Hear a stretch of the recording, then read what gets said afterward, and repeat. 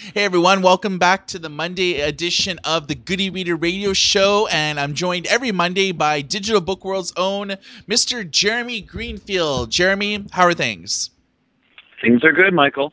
So, things are good for readers with the advent of a new subscription platform launched by Amazon called Kindle Unlimited. And this was kind of leaked prematurely, about a day early. And I guess the premise of it, for those of you listening that are not familiar with there's about 600,000 titles. They've made deals with publishers such as Scholastic, but they have not reached any type of agreement with any of the big five publishers. 600,000 titles, again, both ebooks and audiobooks, for $9.99 a month. Jeremy, what are your impressions on Kindle Unlimited? Well, it was only a matter of time, it seemed, until Amazon had a more substantive entry into the ebook subscription service business, with Oyster and Scribd very aggressively going after that subscription market. And as an alternative to Amazon, a way to reach readers, to understand readers, to talk to readers, to get money from readers that wasn't through Amazon, and basically an alternate delivery channel so publishers could be less reliant on Amazon. Additionally, Amazon is making a very interesting play here, because its main business when it comes to digital reading is selling books through its Kindle service. It has Audible, obviously, that's audiobooks, and it has a self-publishing business, and it has the Kindle Owners Lending Library that you get through Amazon Prime. But basically, it mostly makes money by selling you a $10 or $12, $8 ebook on through the Kindle devices or on Amazon.com. Now, this service competes directly with it. If I'm a reader, I'm actually being offered on the Amazon page the value proposition of reading the book for free if I sign up for this Kindle Unlimited thing, if the book is available through Kindle Unlimited, or buying the book outright for probably almost the same amount of money as signing up for a month of Kindle Unlimited. So Amazon is really investing in competing with itself, and this is classic startup behavior, to sort of disrupt yourself. It's the solution to the innovator's dilemma that the smaller, nimbler companies that are unafraid to sort of disintermediate businesses are going to have an advantage over the bigger, established players that have a lot of stake in the game. Well, Amazon is showing that it can be a big, established player and also nimble and disintermediate itself. One of the big deals about Kindle Unlimited is the fact that indie authors are front and center. This is a platform, because Amazon was not able to reach an agreement with the Simon and Schuster's, Random House, Hachette's of the world. A lot of those titles are coming from self-published authors, and Oyster and Scribd, like you mentioned, are competitors to Kindle Unlimited, but indie authors actually can't directly submit their content to those sites. Instead, they have to use proxy services such as Smashwords in order to get their titles included in those ecosystems. But with Kindle Unlimited, all you have to do is self-publish your title through Amazon and opt in for their KDP Select program, and you can get your title in Kindle Unlimited. But Jeremy, there's a lot of contention with Kindle Unlimited. A lot of authors are not sure about how much money that they're actually going to make per title, and Amazon doesn't really have a specific figure for each title. Authors do get paid if a person reads 10% or more of your book, but that how much you get paid is an unknown. Why is that? Because with Kindle Unlimited, it works similarly for authors in the Kindle Direct Publishing Select program as the Kindle Owners Lending Library does. That's a lot of words and that's a lot of acronyms. So let me try to break it down simply. Amazon has something called the Kindle Owners Lending Library, where if you own a Kindle and you are a member of Amazon Prime, you can borrow up to one book a month for free. And it basically is a very similar selection to the Kindle Unlimited selection.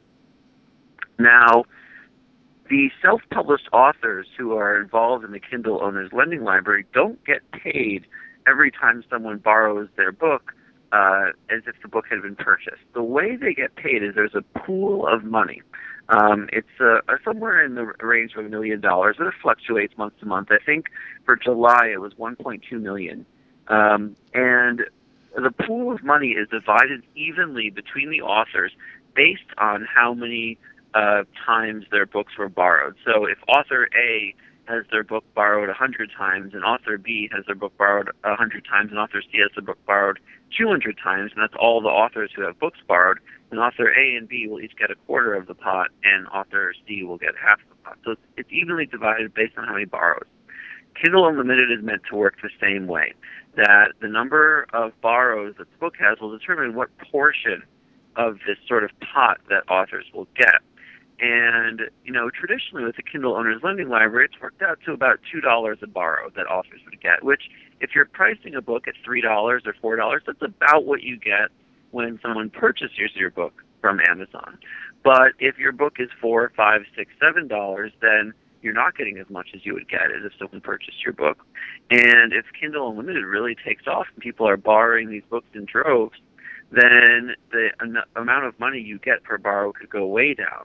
And authors are very wary about this. There's a really interesting post on Digital Book World right now by Hachette author and self-published author Michael Sullivan, who talks about how Amazon has created this two-tier kind of class system for authors and making some authors, specifically the ones in Kindle Direct Publishing Select, second-class citizens when it comes to Kindle Unlimited.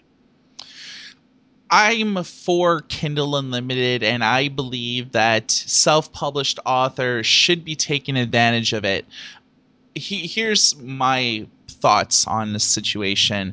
Kindle Unlimited is US only right now, but there are plans to bring it to other markets by the end of the year.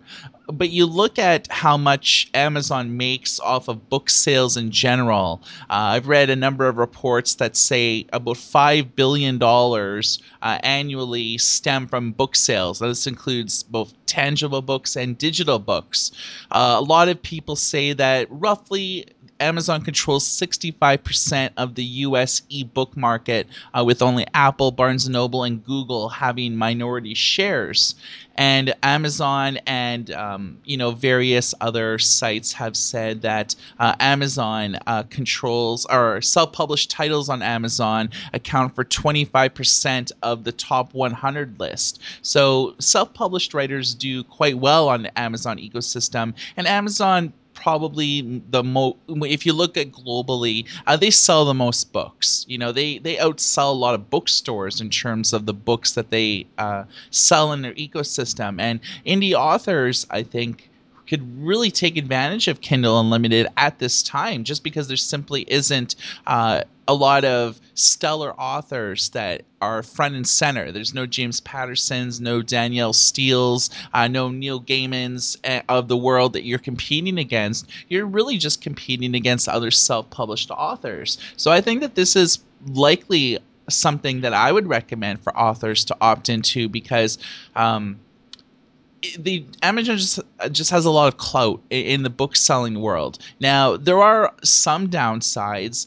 If you opt into Kindle Unlimited, you have a period of exclusivity of 90 days with Amazon. So this means that if you also sell your book through Barnes & Noble, or you sell your book through Kobo Writing Life, or you sell your book through Smashwords, in order to get published with Unlimited and have your book included in there, you actually have to take your book down from all of the other sites that you self-publish with, or Amazon might blacklist your book from the platform.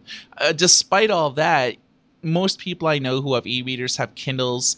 Most people that I know that casually buy books do it through Amazon. So I think that given the marketing machine behind Amazon, that I do think that indie authors could benefit. What do you think, Jeremy? If I was an aspiring writer, or if I've written a few books and I was like, Jeremy, is Kindle Unlimited viable for me? Is this something that I should pursue? What would you tell me?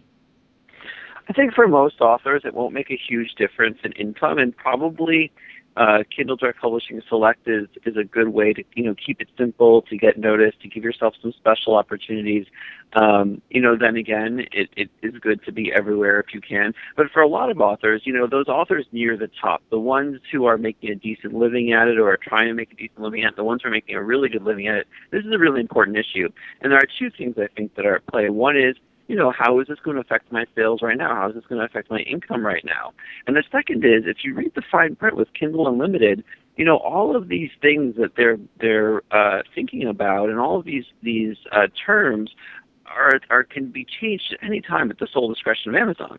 Which the authors knew that going in, but until now, the authors have gotten a really, really good deal from Amazon. And when this whole Amazon Hachette dispute, which is still going on, started months and months ago, a lot of self-published authors really unabashedly said, well, this is what the publishers deserve, this is what they should get, and we're rooting for Amazon. But what I think a lot of them failed to think about, and what I think they're thinking about now is, we are very vulnerable also. We're just as vulnerable as any one of these publishers out there. In fact, much more so, because we're just one author. We have a signed contract with Amazon, more or less. And Amazon could change the contract at any time, and it has all the power in the relationship. So I think first off, authors are wondering, is this good for me now? And second of all, they're looking at the way the events are transpiring and thinking, this is a sort of a dangerous or an unsettling situation for me as a business partner. All that said, if I were an author and I were probably, an average author, middle of the road, I would do it. I would try it out. I mean, it can't really hurt that much to give it at least a try. You'll be in Kindle Select for 90 days, and then maybe go back to selling some other way. I don't see a harm in trying it. I mean, Kindle Limited could really take off. I think that it's a tough row to hoe because people don't read that much. In general, most Americans, 3/4 of Americans, read a book last year at least, and the median number of books read was 6 to 7. So it doesn't really make financial sense for the largest swath of readers to pay $120 a year or $108 a year in the case of Scribd to join these services. So I think that ultimately it won't be hugely successful, and it won't really affect authors that much. But I would try it if I were an author, just to see. I read an interesting article in Forbes that you may be aware of about how libraries should just all close and give everyone subscriptions to Kindle Unlimited. Yeah, it's interesting that a lot of people are sort of up in arms about, now that Amazon has come out with this Kindle Unlimited thing, everyone's saying, hey, what about libraries? Everyone's disintermediating libraries. And I have a couple of things to say about it. Where were these people when Scribd and Oyster came out? First of all, Scribd and Oyster are making a much more concerted effort to develop a large collection, much like a library would. Amazon has more books, but most of those books are Kindle Direct Publishing Select books. It doesn't have deals with big five publishers like Scribd and Oyster does, and it's sort of, it has cobbled together a really impressive collection, especially considering the way it's done so.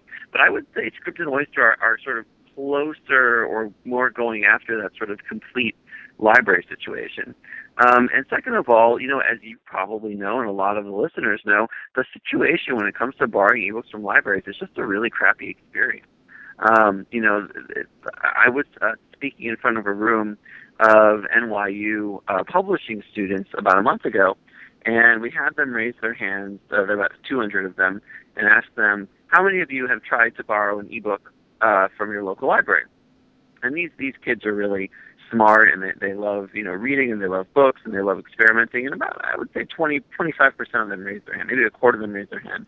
And then we said, how many of you were successful at borrowing that book were you able to do it, to borrow that book from your public library? And every single hand went down, which to me was shocking because, it's not impossible. A lot of people do it. But it's not a great user experience. So I think until libraries get a better user experience, it's not really comparable. That said, they've had DVDs at libraries forever. Libraries now offer other kinds of streaming video. YouTube is free, but Netflix is still a running business. So I don't see why that argument means that Kindle Unlimited isn't a viable business. Let's talk about non-conventional distribution methods for ebooks. A lot of publishers are saying that due to this Hachette and Amazon dispute, that maybe maybe keeping all of our eggs in one basket and really relying on Amazon to hustle the majority of our titles isn't the right call. So a lot of companies are, starting various initiatives, either selling ebooks directly, doing a store within a store concept with websites such as Books a Million. But social media right now as a tool to purchase books is suddenly looking a lot more viable this year as opposed to any other year. Twitter and Amazon have reached an agreement for a program called Amazon Cart, where an indie author could put an Amazon link to their book, and then you could reply to their tweet with the hashtag Amazon Cart, and it will automatically add that book to your shopping cart. Facebook is developing a new Buy It Now button, but they're doing it in a limited trial period where you can actually, people could post books, both digital and tangible, and then there's a Buy It Now button underneath the book.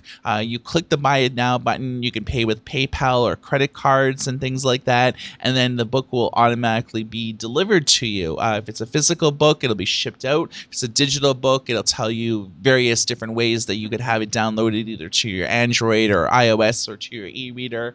And now, apparently, BitTorrent is another viable alternative. As we know, when you think of BitTorrent, you think of piracy. Pirated movies, pirated books, pirated videos. But the company that started it all, which is called BitTorrent, they have developed in the last about 6 months a new free and paid system to distribute your digital content. They've had monthly bundle visitors have increased from 2.1 million to 25 million in the last 2 months. And a lot of them come from social channels. And a lot of, you look at statistics, like 75% of bundle users are coming from returning users. And what this bundling concept is being able to distribute music, movies, and books, and have customers be able to download it for free via torrenting software, or actually pay. And what a lot of musicians are doing is sort of the iTunes thing, where you have a full album, you can give like 3 or 4 tracks for free, but if you want like the entire album, you have to pay like $2.99, and you do it with PayPal or credit cards. And then once the payment has been authorized, then it starts downloading as normal via your torrent software. And the publishers haven't really committed themselves to this platform, but a lot of musicians such as Moby, Madonna, De La Soul, Diplo, and things like that have all sold content through torrenting software. So my question to you, Jeremy, is social channels such as Facebook and Twitter are getting involved and allowing authors to sell their books, and now BitTorrent seems to be like a viable alternative for either publishers such as Tor that don't have digital rights management, or Pottermore, which does digital watermarks, but there's nothing hindering users from buying it, downloading it, and then putting it on whatever devices they want. They don't have to deal with Adobe Digital Editions or anything like that. So is social media and this kind of distribution platform the future of digital book distribution? What are your thoughts? Yeah, I don't think I would say it's the future of digital book distribution, but it's certainly a part of the future of digital book distribution. And this is not that new. I mean, this is just the next iteration of something that's been happening for years. We've had startups like Gumroad and Gangsty that have allowed you to put widgets on your own website, on Facebook pages, to sell ebooks. And the idea is, make it easier for people to go from hearing about and getting interested in the book to finding out more about it and buying it.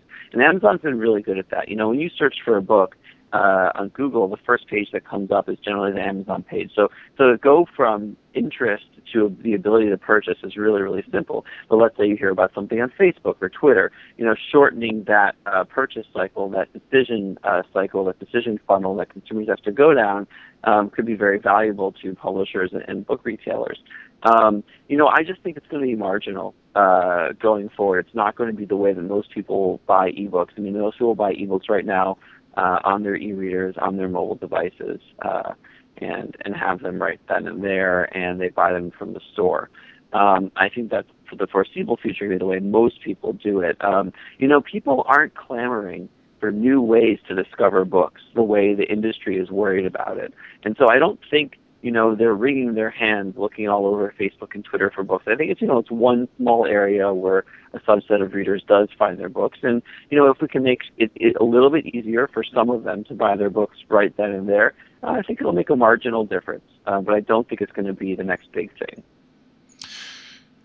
You possibly are right. I mean, if there's one thing that indie authors use to advertise their books is Twitter and Facebook. I mean, I don't really know of any self-published author that does not use those two platforms to pimp their book out or to hustle their book or to, try to encourage people, sometimes gently, sometimes in your face to buy your book. So I think that Facebook and Twitter acting as e-commerce vehicles, I think that that's actually very interesting, and being able to deal with those companies directly as opposed to dealing with third parties and doing widgets and everything like that, I think builds a little bit more customer trust. I would be more inclined to pay Twitter or to pay Facebook for the buy it now buttons in order to be able to sell things directly.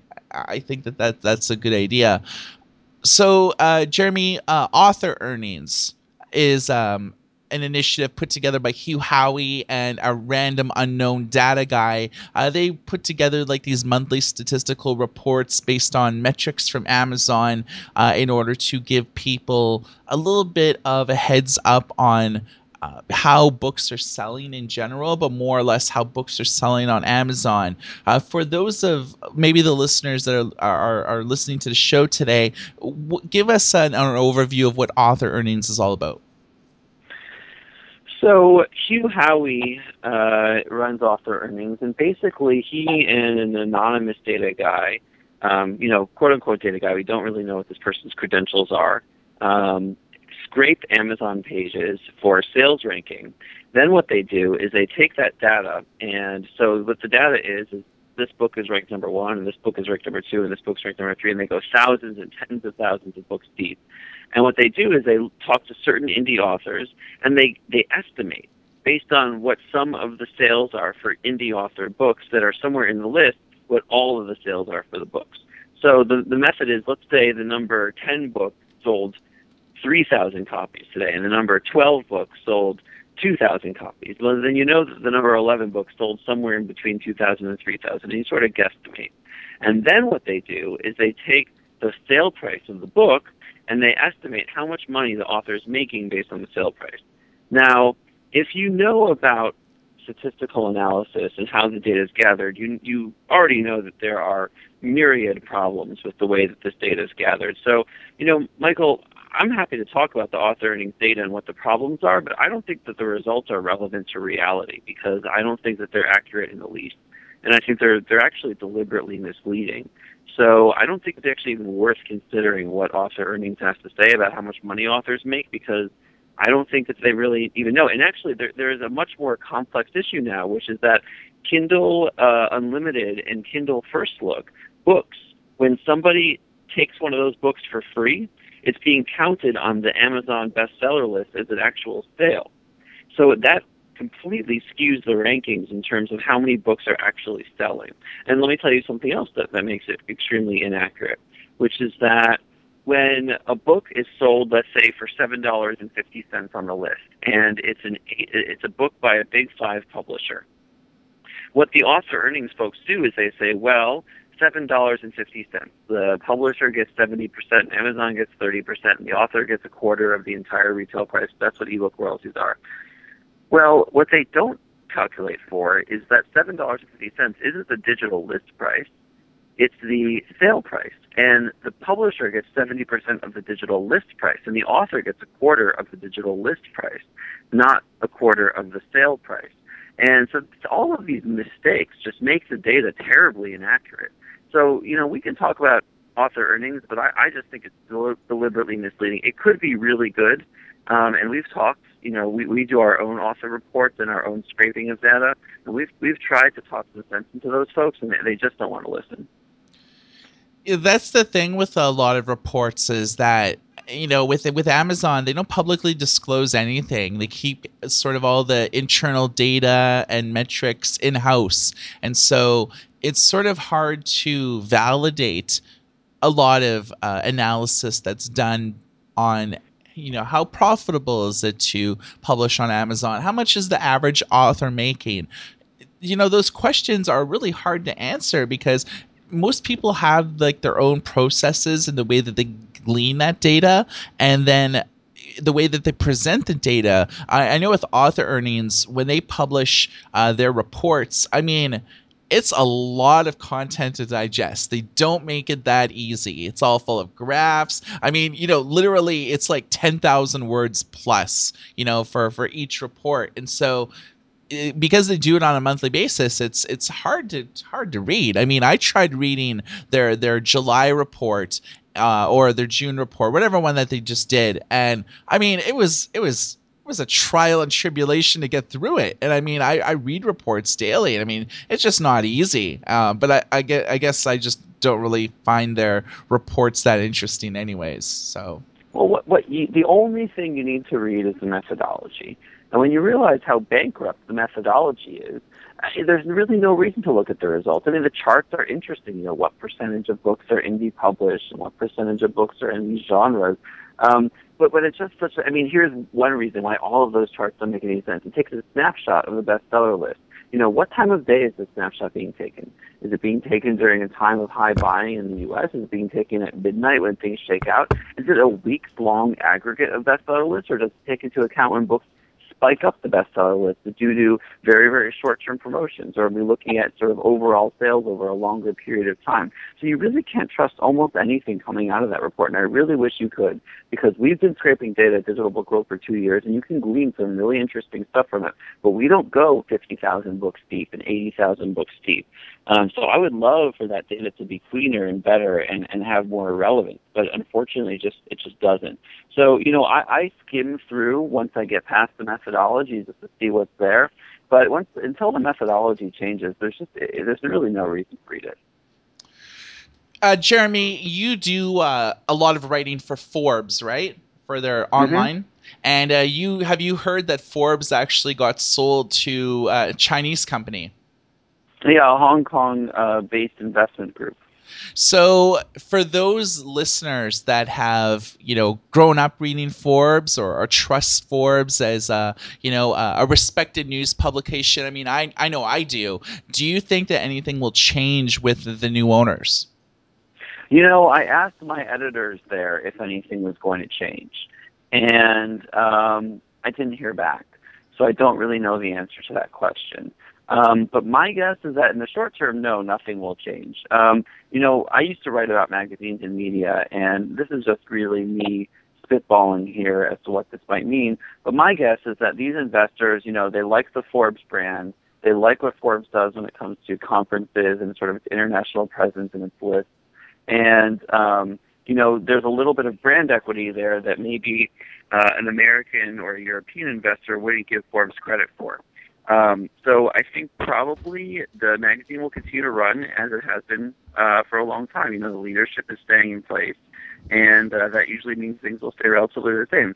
Now, I could be eating my words in a year or two when everything changes, but it looks like things are going to stay relatively stable, at least for now.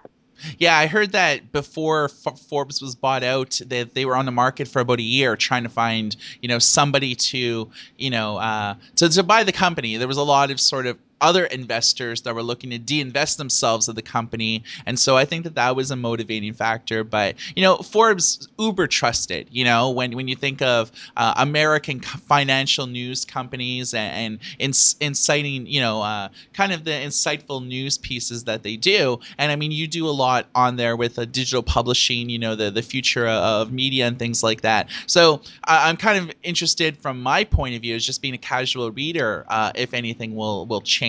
But if anything, it's new people with money that are all aboard that whether the editorial direction changes, I'm not too sure. I bet it probably really won't change at all, but you may see some subtle changes.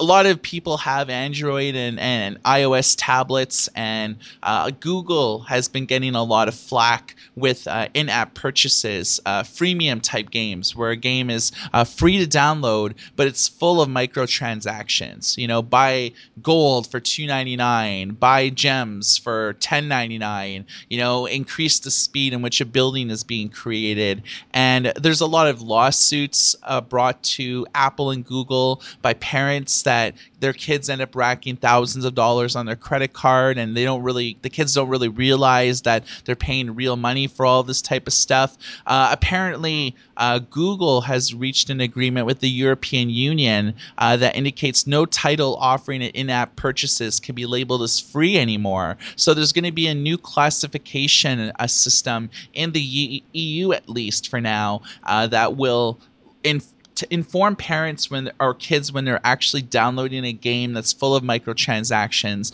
that this game technically is not free. What are your thoughts on this? Well, Amazon is also being investigated by the FTC Yeah. for this right now. So, this is something that was bound to happen. This was the golden goose for a lot of these, app companies. And I'm talking about Google, Apple, and Amazon, but also the companies that create the Candy Crushes of the world. You can play Candy Crush for free, but if you want to buy some of the special power-ups, you want to advance to the next level quicker, you've got to pay, and it's not a lot of money, but it can add up quickly, and those companies are raking in the money. I'm not sure how deceptive these business practices are, and if it should be more a situation of buyer beware. But I don't think it would be a bad thing if the labeling became more clear. I mean, it's not like this limited packaging area for these apps to explain themselves. So why not make them? The last thing I want to talk to you about is a fellow Vancouver company where I'm located called Bitlit. And they got investment from former Kobo CEO Michael Servinius to expand their efforts. And today they just reached an agreement with HarperCollins to run a pilot project. And it basically, Bitlit runs the business. So if you have the physical book, you can either get the digital book for free or for a paltry amount of money. So HarperCollins is doing stuff with Neil Stevenson, Jeannie Frost, Kim Harrison, Gregory Maguire, Jack Canfield, and Andrew Gross. And each title costs $1.99 to $2.99 if you have the physical version. It's basically you take a photo of the copyright page with your name written on it, and then a book will automatically be added to the app. And so Bitlit has an app for Google Android and iOS, but they also have 20,000 other titles from smaller publishers such as O'Reilly Media, Kids Can Press, Chicago Review Press, and things like that. What do you think about this type of ebook and print bundling system? I know we've talked about this before, but Bitlit seems to, they're attracting a major publisher and they've attracted some major funding. Do you think? What do you think about this method as being able to actually bundle things and make it work? I think it's neat. For someone like me, I will often have a book, and then I'll want to go somewhere, and then I'll, really wish I had the digital version of it. And I would love a really, really easy, convenient way to make that happen. And I've talked to the Bitlit folks, and I've seen the Bitlit software in action, and it sounds a little cumbersome, but it's actually pretty neat. That said, again, right now, I think that this is marginal. The main ebook business is power readers on e-reading devices, just plowing through books.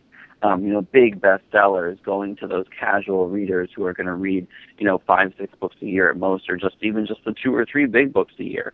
So that's the main business. All of this other stuff is just marginal until it isn't, and right now it is. So, I think it's cool. I think it's neat. HarperCollins has been, by far, in my opinion, the most vocal and experimental publisher over the past year and a half or so. I think it directly has to do with the fact that it has new and very different leadership than what it did 2 or 3 years ago. leadership that comes from outside of the publishing industry. And, I think this is just HarperCollins continuing to experiment, continuing to push the envelope, continuing to see, what else is good, what else is out there, what else will work, what else might not work. And, just trying things and being fearless and unafraid. So from a business standpoint, I like the move. I think it's interesting. Do I think it's going to set the world on fire? You could predict it, Michael, from talking to me on this podcast for so long now. The answer, I think, is no. Yeah, I'm actually meeting with the founder of the company this Friday because we're both in the same town. So I figure it's time that we meet and get an overview of sort of what their direction as a company is going forward. Because I mean I've played around with their apps. It is a bit unwieldy, but considering they got a lot of funding now, it's all a matter of refining the product and tapping into the knowledge base of some pretty forward-thinking investors. Before we wrap up the show today, Jeremy, do you have any thoughts on any industry news or any type of occurrences you want to talk about? It has been an extremely exciting few months, between Kindle Unlimited and HarperCollins selling direct and some of the other things. The hits just keep on coming. And, ever since I started at Digital Book World almost 3 years ago this October, it has been never-ending wall-to-wall action. And for people out there who are they buy e-readers, they read ebooks, you're part of an exciting revolution in the way that people consume books and the way that people read. And for people who are listening to this who are interested in the industry or who work in the industry, man, what an exciting time to be a part of it. And it's exciting, it's exhausting, but I'm really glad that I'm involved. So I hope the summer's a little bit quieter for the next few months. I don't see that happening with Amazon and Hachette, still negotiating, and Amazon and Simon & Schuster also involved in negotiations. Don't forget about the tuned. Apple settlement in New York. Absolutely, the Apple settlement, that could be a big windfall for Amazon and for publishers. If Apple has to pump hundreds of millions of dollars into readers' accounts and pay them back for books that they bought, a lot of that money is going to be used to go turn around and buy more books. So that will be a big story for publishers, and that could really inject some money into the industry. I mean, remember, the U.S. trade publishing industry is about $14 billion, $15 billion or so each year. So if another billion comes into it, or part of a billion comes into it, I mean, that is a real boost for publishers potentially. Yeah, you have to figure if Apple has to pay out $450 million in damages, it's like what happened with a lot of publishers when they settled out of court, where customers aren't really getting checks as much as they are getting ebook credits with whoever they bought the books from. So if you bought the books from Amazon or Barnes Noble or Kobo, I mean, they're basically going to be getting customers coming back that may have not been buying books from them from a while and saying, I have $10 in credit. I could buy one book at $9.99 or at $5.99, but maybe I'll spend that extra $3 or $4 and buy that second title. And then, all of a sudden people start getting more invested into buying digital books again. So, you make a valid point with, people coming back to these bookstores and using credit that they had. Certainly the credits do expire. I believe that when the publishers settled out of court, you had the credits for about a year before they expired and they just disappeared. So, in Goody Reader news, we have just released a new mobile version of our app. So if you like to keep informed about all the latest e-reader and digital publishing and ebook news on your smartphone, we have a new responsive site that is accessed by just going to your web browser and opening up goodyreader.com. But we also have an app for Android now, so you could just go to either Google Play or our own Goody Reader app store, and the link will be to the download in our show, and then you could keep informed about all the stuff on the go. So you've been listening to the Goody Reader Radio Show with Michael Kozlowski and Jeremy Greenfield of Digital Book World, and everybody take care.